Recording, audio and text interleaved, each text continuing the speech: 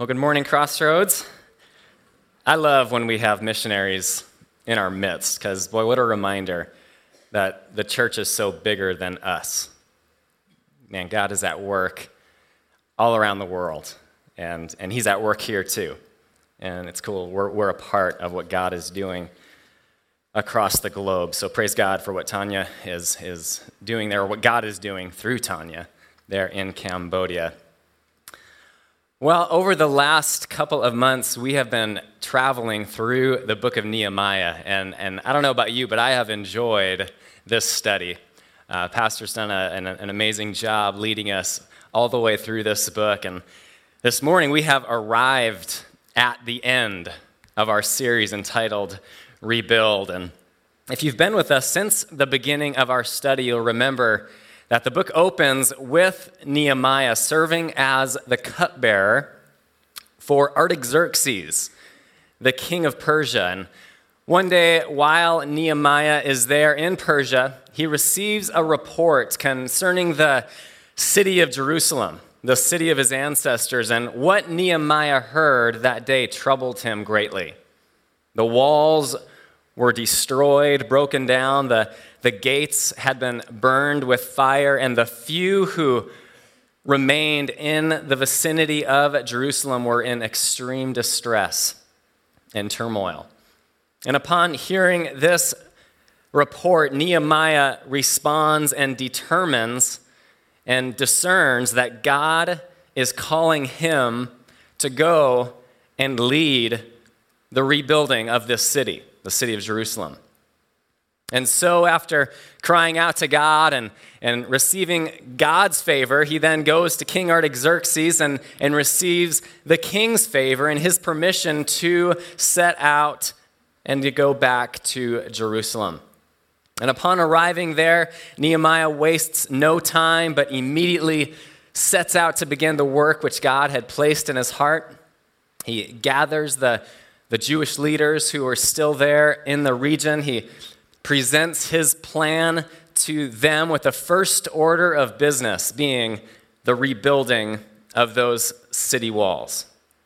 And so together they enthusiastically got to work clearing the rubble that remained and assembling and repairing these walls. And they were making incredible progress when all of a sudden adversity arrived, and Pastor preached a message on the inevitability of opposition and adversity.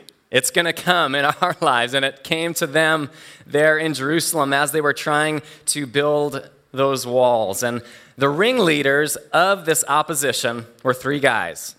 You had Sanballat the Horonite, Tobiah the Ammonite, and we're going to talk a lot about Tobiah today. He resurfaces in chapter 13. He's kind of the theme of chapter 13. So we're going to talk more about him, but it was Sanballat, Tobiah, and Geshem the Arab.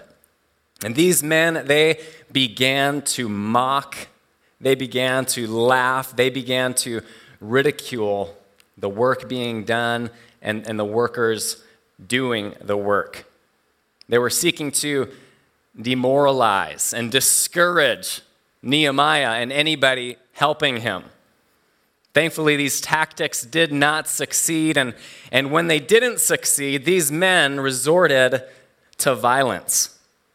They gathered, soldiers from the surrounding region, and they came to attack and intimidate all those who were working together there in Jerusalem. And in response to this threat, I love this. In chapter 4, we're told, you may remember, that the workers on the wall, they would literally work with one hand assembling those stones, and in the other hand, they had a weapon, ready to use it at a moment's notice. I love that picture. Well, despite all the adversity, all of the challenges they faced, the wall was completed in just 52 days. And last week we saw in chapters 11 and 12 the dedication of that wall unto the Lord and the celebration which ensued as those in and around Jerusalem rejoiced in all that God had accomplished through them. And so now we come to chapter 13 and the close of Nehemiah. But before we move forward with this chapter and the close of the book, I wanted to spend a little bit of time and move backwards. Backwards about 75 years to the book of Daniel. You know, today being Palm Sunday and the beginning of the Passion Week, as Pastor mentioned, I just could not pass up the opportunity to take a brief look at what I really believe, and I probably say this about every passage I teach in the Bible, but this is one of the most amazing passages in all of the Bible, in my opinion. It's Daniel chapter 9, and my only hesitation in even going there is it's impossible to give it the time that it deserves. There's so much to unpack in this chapter, and so we're just going to kind of go, we're going to kind of take an overview and highlight some of the details. But as we will see in Daniel chapter 9, we see a connection to the book of Nehemiah. And not only do we see this unique connection to Nehemiah, but also to the Passion Week, and very specifically to Palm Sunday. So in Daniel chapter 9, Daniel, he's nearing the end of his life. He was taken captive as a young man. He was a part of that original Babylonian captivity when King Nebuchadnezzar came and took some of the fine young men there in Jerusalem. And he's taken to live out the rest of his days there in captivity, first in Babylon and then in Persia. And Daniel, one day, he's studying the Word of God. And he comes to realize that this captivity that he's a part of, it's really God's judgment upon Israel, upon Judea, upon Jerusalem.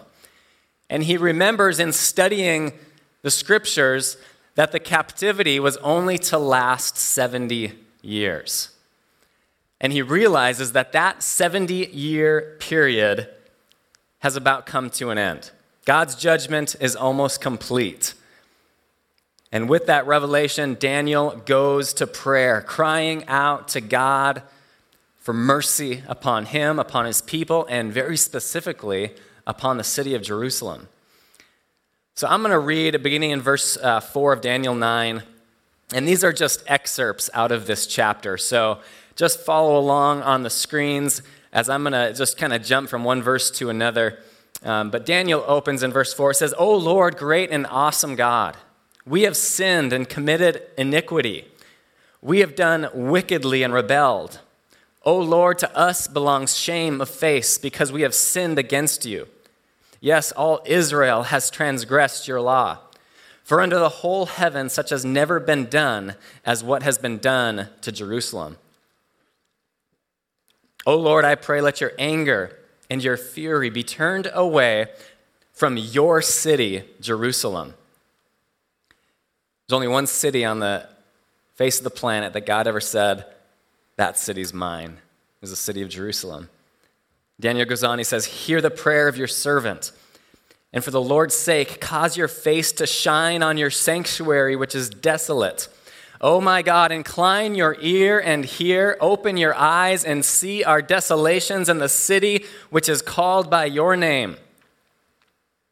For we do not present our supplications before you because of our righteous deeds, but because of your great mercies." Boy, remember that phrase. That's the basis of all of our prayer. We do not present our requests before you because of our righteousness or what we have done, but because of your great mercies. And then these next phrases, you can almost feel Daniel's intensity, his fervency here. He says, "O Lord, hear. O Lord, forgive. O Lord, listen and act. Do not delay for your own sake, my God, for your city and your people are called by your name."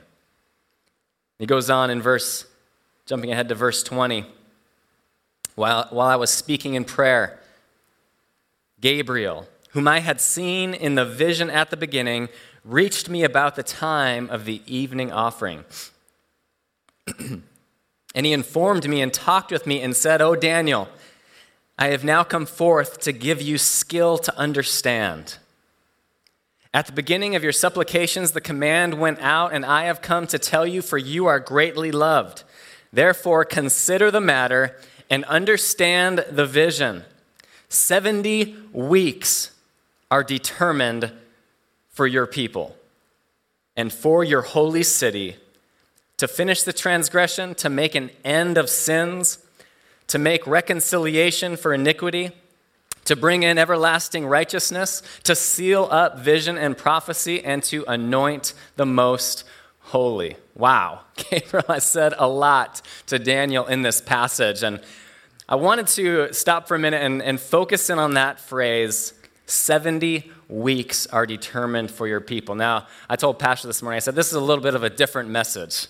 This isn't your typical Sunday morning message, so I'm giving you that warning. And if you didn't have your coffee this morning, do something to wake yourself up. Tune in. Okay, this is going to feel maybe a little bit more like a seminary lecture for a little while. Okay, so just bear with me, and try to. May God give us skill to understand right now, just as Daniel had skill to understand thousands of years ago. So, again, focusing on that phrase, 70 weeks.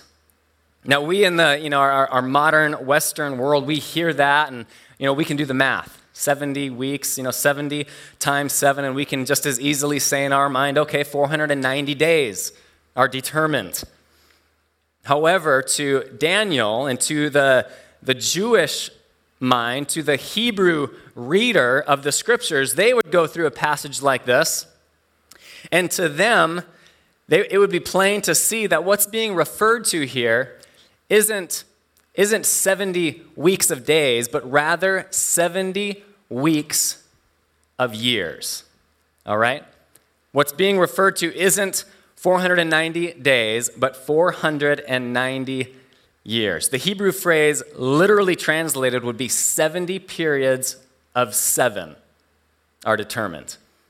The New Living Translation translates this verse very well. It says, a period of 70 sets of 7 has been decreed for your people. You're thinking, okay, what does it matter? What's the big deal? Weeks, days, years. Well, here's the big deal. The angel Gabriel, in this passage and speaking to Daniel in that day, was about to reveal to him, to Daniel, and to anybody who would study Daniel's scroll after he wrote it, he was about to reveal to them the exact timing of the arrival of the Messiah. But you think, but nobody knows the day or the hour. You're right, of the second coming. But interestingly here, in the book of Daniel, God reveals through the angel Gabriel the timing of the coming of Messiah. Going on in Daniel chapter 9, verse 25, we see the connection to the book of Nehemiah. Gabriel goes on, he says, Daniel, know therefore and understand that from the going forth of the command to restore and to build Jerusalem until Messiah the Prince, there shall be 7 weeks and 62 weeks. Or 69 weeks. The street shall be built again, and the wall, even in troublesome time. Now, scholars go into depth on why these weeks are broken up the way they are. Some believe it was the first 7-week period, 49 years that it took to fully restore the city of Jerusalem. That's possible. But to put Gabriel's words here into kind of our modern vernacular, we might say it this way. Daniel, understand that from the moment the command is given to rebuild Jerusalem until the coming of the Messiah is going to be 483 years. So the question that naturally arises is, when was that command given? When was the command given to rebuild Jerusalem? Well, it was given in Nehemiah chapter 2. As King Artaxerxes commissions and commands Nehemiah to return and rebuild the city of Jerusalem. The year was 445 BC. And if you calculate the years, move ahead 483 years from that day. Now, the little catch is that you have to use a biblical year, a 360-day year. a lunar calendar year, if you will. See, we use a 365-day calendar. But when you use the biblical year, 360 days, and you go those 483 years and then convert it back to our calendar, you arrive in the year 32 AD, the year Jesus was crucified. It is widely believed that he was crucified. Daniel goes on in verse 26, after making this declaration, Gabriel to Daniel, saying that the coming of the Messiah is going to be 483 years, he then says, and after that, after the 62 weeks or the full 69 weeks, Messiah shall be cut off. But notice those last words, but not for himself. Gabriel is stating it here as plain as can be. The Messiah is coming, and when he arrives, he is going to be executed. He's going to be killed, but not for himself.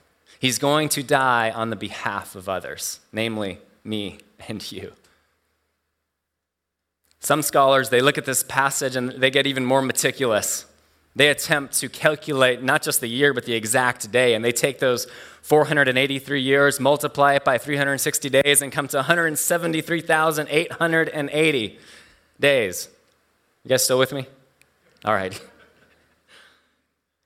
And they start in 445 BC, the first day of Nisan, the Jewish month of Nisan, which we're told in the book of Nehemiah. And they calculate those days, accounting for leap years, and throw in all of the challenges to doing this on the calendar, and they arrive at April 6th, 32 AD, which just happens to be the Sunday prior to Jesus' crucifixion, the day we celebrate and commemorate today, Palm Sunday. You see, in Daniel chapter 9, Gabriel refers to the Messiah as the Prince. And as Pastor alluded to, he wasn't yet the king. But what's a prince? A prince is going to be king. It was on Palm Sunday that day that Jesus, for the first time, he rode into Jerusalem on that donkey, fulfilling Zechariah 9:9, which says, "Behold, your king is coming to you. He's just and having salvation, lowly, riding on a donkey, a colt, the foal of a donkey." Is it possible that Jesus' arrival into Jerusalem that day fulfilled Gabriel's prophecy to Daniel to the very day? We're dealing with God here. Of course that's possible. And if you have Jewish friends or any friends who you're ministering to, boy, what a powerful passage to look at. In fact, many of the rabbis today have prohibited students from studying Daniel chapter 9 because according to Daniel 9, the Messiah had to have come around in 32 AD. So anyways, we don't want to get too off track this morning. Jesus, that day when he rode into Jerusalem, he said this. We read it in Luke chapter 19. It says, "Now as he drew near, he saw the city and wept over it, saying, 'If you had known, even you, especially in this your day.'" Some Bible teachers say, man, maybe Jesus was referring and thinking about this passage, saying, you should have known, you Pharisees, you teachers of the law, you should have known the time of my coming. But you didn't know in this your day the things that make for your peace. But now they are hidden from your eyes. So Jesus comes over that Mount of Olives, and he takes in the city of Jerusalem and the majestic temple. And as people are celebrating, laying down their garments and their branches, waving the palm fronds and the olive branches, Jesus is weeping, crying uncontrollably as he foresees the destruction that once again would come to the city of Jerusalem, not even 40 years later, as the Romans come in and once again destroy the temple, destroy the entire city. So we've talked about 69 weeks. What about the final 70th week? Well, I'll let you read the rest of Daniel 9, not now, later, and find out what that final 7-year period is all about. But for now, we got to get to Nehemiah chapter 13 and see how this book ends. If you are interested in a further study and you enjoy studies like that, there's a couple books. One is called The Coming Prince by Sir Robert Anderson. The Coming Prince. And another one with a little bit of an alternative view is by a guy, Harold Hoehner. His book is called Chronological Aspects of the Life of Christ. And these guys, I mean, they go crazy with this prophecy, and the details are amazing. So if you want to go further in depth, feel free. But flipping over back to Nehemiah chapter 13, jumping in right there in verse 1. It says, on that day, they read from the book of Moses in the hearing of the people. Now that day, probably referring to the day of dedication, that day of celebration that we highlighted last week with Pastor, as they're rejoicing, worshiping with these choirs, this glorious day. They found written that no Ammonite or Moabite should ever come into the assembly of God. Not the assemblies of God, but the assembly of God. Because they had not met the children of Israel with bread and water, but hired Balaam against them to curse them. However, our God turned the curse into a blessing. I love that. And so it was when they had heard the law, they separated all the mixed multitude from Israel. So this final chapter of Nehemiah, it opens with this account of the separation of this so-called mixed multitude from the people of Israel. So who was this mixed multitude? Well, the first designation is seen during the Exodus out of Egypt, during the Passover, if you will, when God took the children of Israel out of Egypt, led them through the Red Sea. This mixed multitude at that time were the non-Israelites who, whether they were Egyptian or just dwelling in Egypt at that time, they were the ones who observed God's power, through the plagues being poured out upon the land, and they decided, you know what, we want to go with them. We're coming with you. We're leaving this land and we're going with the Israelites. However, what they didn't want to let go of was their own culture, their own ways, and their own gods. They wanted the blessings which came from associating with God's people, the Israelites, but they didn't want to obey or follow the God of the Israelites. And so from the get-go, this mixed multitude caused nothing but trouble. And we don't have time to look at the passages, but they were the ones who first started complaining about the manna, the worthless manna, and how they longed for the meat and all the fine, culinary tastes back in Egypt. And they turned a lot of the Israelites' hearts back to the world, back to Egypt. So they were not good for the people of Israel. Now now jumping ahead, so that's Egypt. Now jumping ahead 1,000 years, this mixed multitude being referred to is not the Egyptians, but rather Ammonites and Moabites who, like the Egyptians, recognized God's favor upon the Jewish people and had decided to live among them.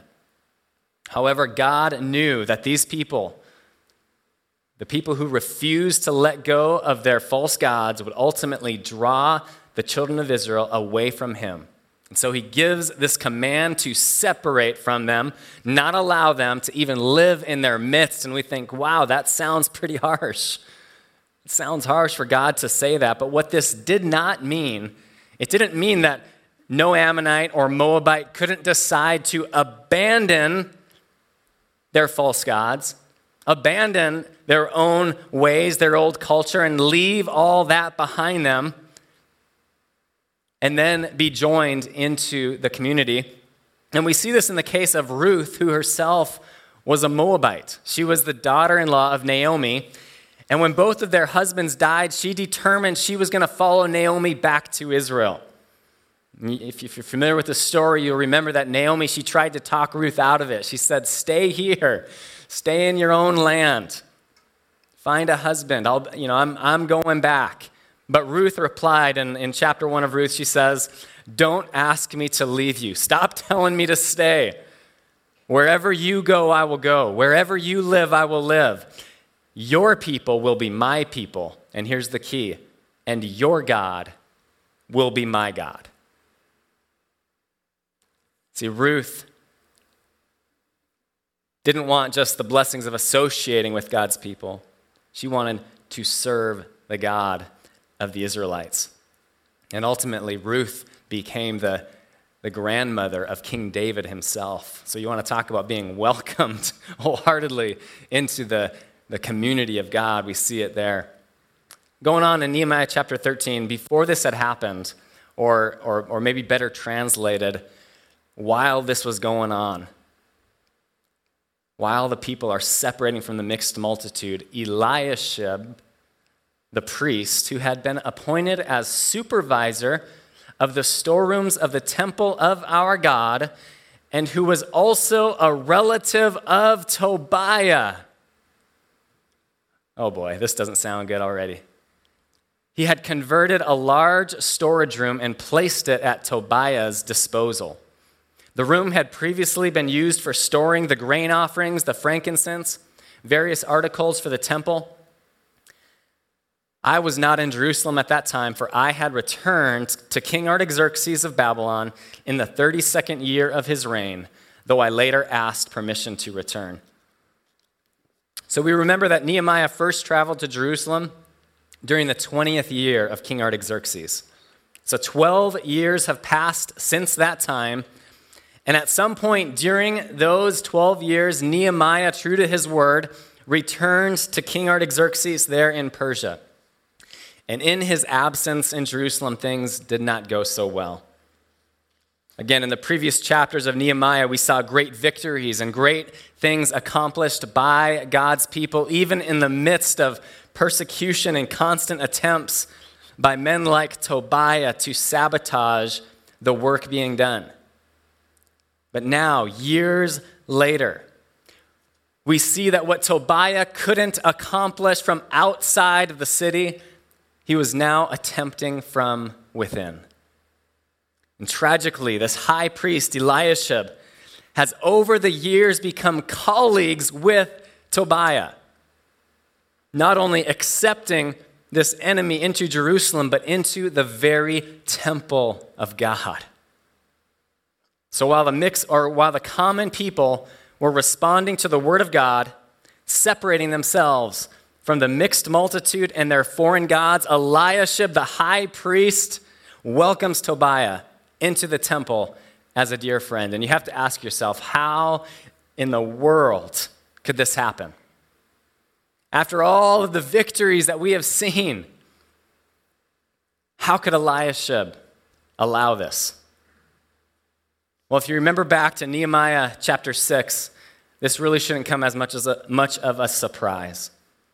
Nehemiah chapter 6, look quickly there, verse 17, says, "Also in those days the nobles of Judah," and no doubt you could include Eliashib in that list, "they sent many letters to Tobiah, and the letters of Tobiah came to them, for many in Judah were pledged to him, because he was the son-in-law of Shechaniah, the son of Erah, and his son Jehohanan had married the daughter of Meshullam, the son of Berechiah. Also, they reported his good deeds before me and reported my words to him. Tobiah sent letters to frighten me." The nobles of Judah,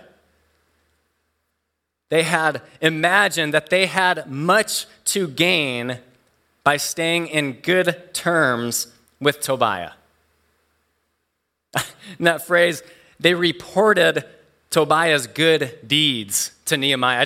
I picture this. They're going to Nehemiah saying, "Hey, that Tobiah, he sure is a great guy, isn't he? You want to hear all of the good things he's doing?" And Nehemiah's thinking, "You got to be kidding me. The good things? This man trying to destroy our work, trying to prevent us from doing what God has accomplished or God wants us to accomplish?" Well, again, they had much to gain. And after all, they thought, hey, Tobiah's like family. He's married to Shechaniah's daughter. His son is married to Meshullam's daughter. Not only was this Tobiah an in-law, but being a high-ranking Ammonite official, there was without question business ties to be had. As was so often the case in the ancient world, along with marriages came financial opportunities. And no doubt that was going on here in this situation. And now years later, in chapter 13, the partnership which Eliashib began with Tobiah has only strengthened. And we see this wicked man with living quarters in the very temple of God. And now Nehemiah is on his way back, about to be confronted with this great evil. Chapter 13, verse 7 says, I came to Jerusalem and discovered the evil that Eliashib had done for Tobiah in preparing a room for him in the courts of the house of God. And it grieved me bitterly. Therefore, I threw all the household goods of Tobiah out of the room. I commanded them to cleanse the rooms, and I brought back into them the articles of the house of God with the grain offering and the frankincense. I also realized that the portions for the Levites had not been given to them, for each of the Levites and the singers who did the work had gone back to his field. So I contended with the rulers and said, why is the house of God forsaken? And I gathered them together and set them in their place. Then all Judah brought the tithe of the grain and the new wine and the oil to the storehouse. You know, I believe if Nehemiah was here with us today, and if he could speak to us personally, I believe he would tell us that when you see great evil being tolerated, you must act. I believe he would say there is a time for drastic action. And I believe he would tell us now is the time to stand against the evil tide sweeping through our land and sweeping through our homes. And I believe he would ask us as a church, and I believe he would ask each of us individually if we have somehow harbored the enemy in some hidden recess of our lives. Have we allowed a Tobiah to take up residence within us? And if we have, Nehemiah would no doubt urge us to immediately cast it out. Don't wait. Purge it from your life and never let it return. Some 470 years after Nehemiah came to Jerusalem and cleansed that place, another man walked into that same temple and again found it defiled. The priests in charge of the temple had once again become corrupt and were personally profiting off of the worshipers who came to that temple. They were storing up wealth by charging inflated prices for sacrificial animals and charging a high cost for currency exchange so that people could change their Roman coins into the accepted shekel for their offerings. And when Jesus, the Messiah, rode into Jerusalem that Palm Sunday, he immediately went into the temple. In Matthew chapter 21, we read, Jesus went into the temple of God, and he drove out all those who bought and sold in the temple. He overturned the tables of the money changers and the seats who sold doves. He said to them, "It is written, my house shall be called a house of prayer, but you have made it a den of thieves." Then the blind and the lame came to him in the temple, and he healed them. But when the chief priests and the scribes saw the wonderful things that he did, and the children crying out in the temple and saying, "Hosanna to the Son of David." I love that. You know, we always think of the people in the streets shouting, "Hosanna." Here we're given that insight that the young children, they kept following him right into the temple and continued to shout, "Hosanna to the Son of David." And the religious leaders, they were indignant as they heard this and said to him, "Don't you hear what they're saying?" Jesus said to them, "Yes, have you never read, out of the mouths of babes and nursing infants you have perfected praise?" Then he left them and went out of the city to Bethany. Jesus' zeal for a pure temple is as alive today as it was then. The only thing which has changed is the temple has moved. Currently, there stands no temple on the Temple Mount there in Jerusalem. Instead, an Islamic mosque stands there. But you see, the temple, although it no longer exists in Jerusalem, the fact is the temple exists. It exists in you. We are the temple of the living God that the Spirit of God dwells in. Paul declares this in 1 Corinthians 3. Don't you know that you are the temple of God and the Spirit of God dwells in you? If anyone defiles the temple of God, God will destroy him. Wow. For the temple of God is holy, which temple you are. So is God's temple in need of cleansing today? Have you allowed a mixed multitude of carnality take up residence in your heart? Do you sense and are you drawn to the pleasures and the snares that this world has to offer? If so, let Jesus come in and overturn the tables of your lives. He will give you a fresh start. He will cleanse his temple. May our prayer be like David in Psalm 139. He said, "Search me, O God, and know my heart.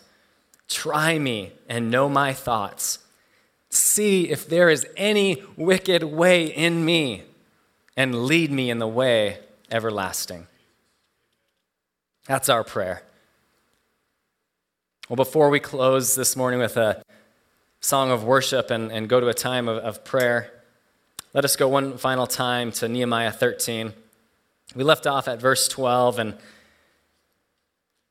just to summarize the rest of the chapter, Nehemiah, there's more issues to deal with there in the city of Jerusalem, and we see Nehemiah not only restore order at the temple, as he appointed a new overseer to watch over the storehouse. He also put an end to the business happenings, the business dealings which had restarted. The people weren't holding true to the covenant they had made, and they were allowing the merchants to come in. And Nehemiah goes and he confronts that and puts an end to it. Nehemiah also once again urged the people to once again separate from that mixed multitude who are again leading them astray. And he then purged and purified the priesthood and summarizes his deeds in verses 30 and 31, the final verses of this book. Nehemiah says, "Thus I cleansed them of everything pagan. And I also assigned duties to the priests and to the Levites, each to his service, and to bringing the wood offering and the first fruits at appointed times." Then he closes with this phrase, "Remember me, O my God, for good." Remember me, O God. And this is actually, if you read through the chapter, this is the third time in this chapter that Nehemiah asks God to remember him. The first time in verse 14, the second in verse 22, where he says this, he says, "Remember me, O my God, concerning this, and spare me according to the greatness of your mercy." I hear Daniel's heart there. Not because of the good things I have done, God. Don't remember me because of that. But remember me and spare me according to your great mercy. You know, and I read that and I couldn't help but to think about the thief that hung there that day next to Jesus on Calvary. See, unlike Nehemiah, this man had not lived a very commendable life. But as he hung there that day facing death, he recognized that next to him was a great king, a king who would soon come into his kingdom. And so in a last-ditch effort and cry for mercy, this man implores Jesus and says, "Lord, remember me when you come into that kingdom." And Jesus responds, "Assuredly, I say to you, today you will be with me in paradise." You know, I don't know the condition of your heart this morning. Only God and you know. But I urge each of us to ask ourselves, is the temple of God defiled? May our prayer this morning be, oh God, search me. Know my thoughts. Go into the deep recesses of my heart and make sure there's no Tobias dwelling there. And if they are, you have permission to evict him and all of his influence from my life forever. I'm done with it. I'm moving forward. I'm wholeheartedly committed to you and to your ways. I am your temple. Oh God, Spirit of God, come and dwell in me unhindered, with liberty to lead me wherever it is you want me to go, God. If that be Cambodia, I will go. If it be to my neighbor's house, I will go. To my family, I'm there. Cleanse me, O God. Only God knows the condition of your heart, but one thing I do know for certain is regardless of who you are or what you have done, if you will call out to Jesus for mercy, he will respond to you the same way he responded to that thief on the cross, and he will embrace you. He will cover you, the power of his blood, and one day, as we sang earlier, you will stand before the throne faultless, your sin being removed as far as the east is from the west, clothed in the righteousness of the Son of God. And so, God, we approach you this morning, not because of the good we have done, but because of your great mercy. Jesus, we need that mercy. God, I pray that you would convict us of sin. God, we want our land healed and cleansed, but we pray you would begin here with us. Purify our hearts, Jesus. Purify. We need you, Jesus. We need you, Jesus. God, now I pray for those in this room, maybe some who don't know you, maybe some who have been away from you. God, give them the skill to understand the greatness of your love and the greatness of your mercy. I pray against condemnation, but I pray against genuine Holy Spirit conviction, which will restore the temple of God this morning. Lord, we love you. We thank you. It's in Jesus' name we pray. Amen.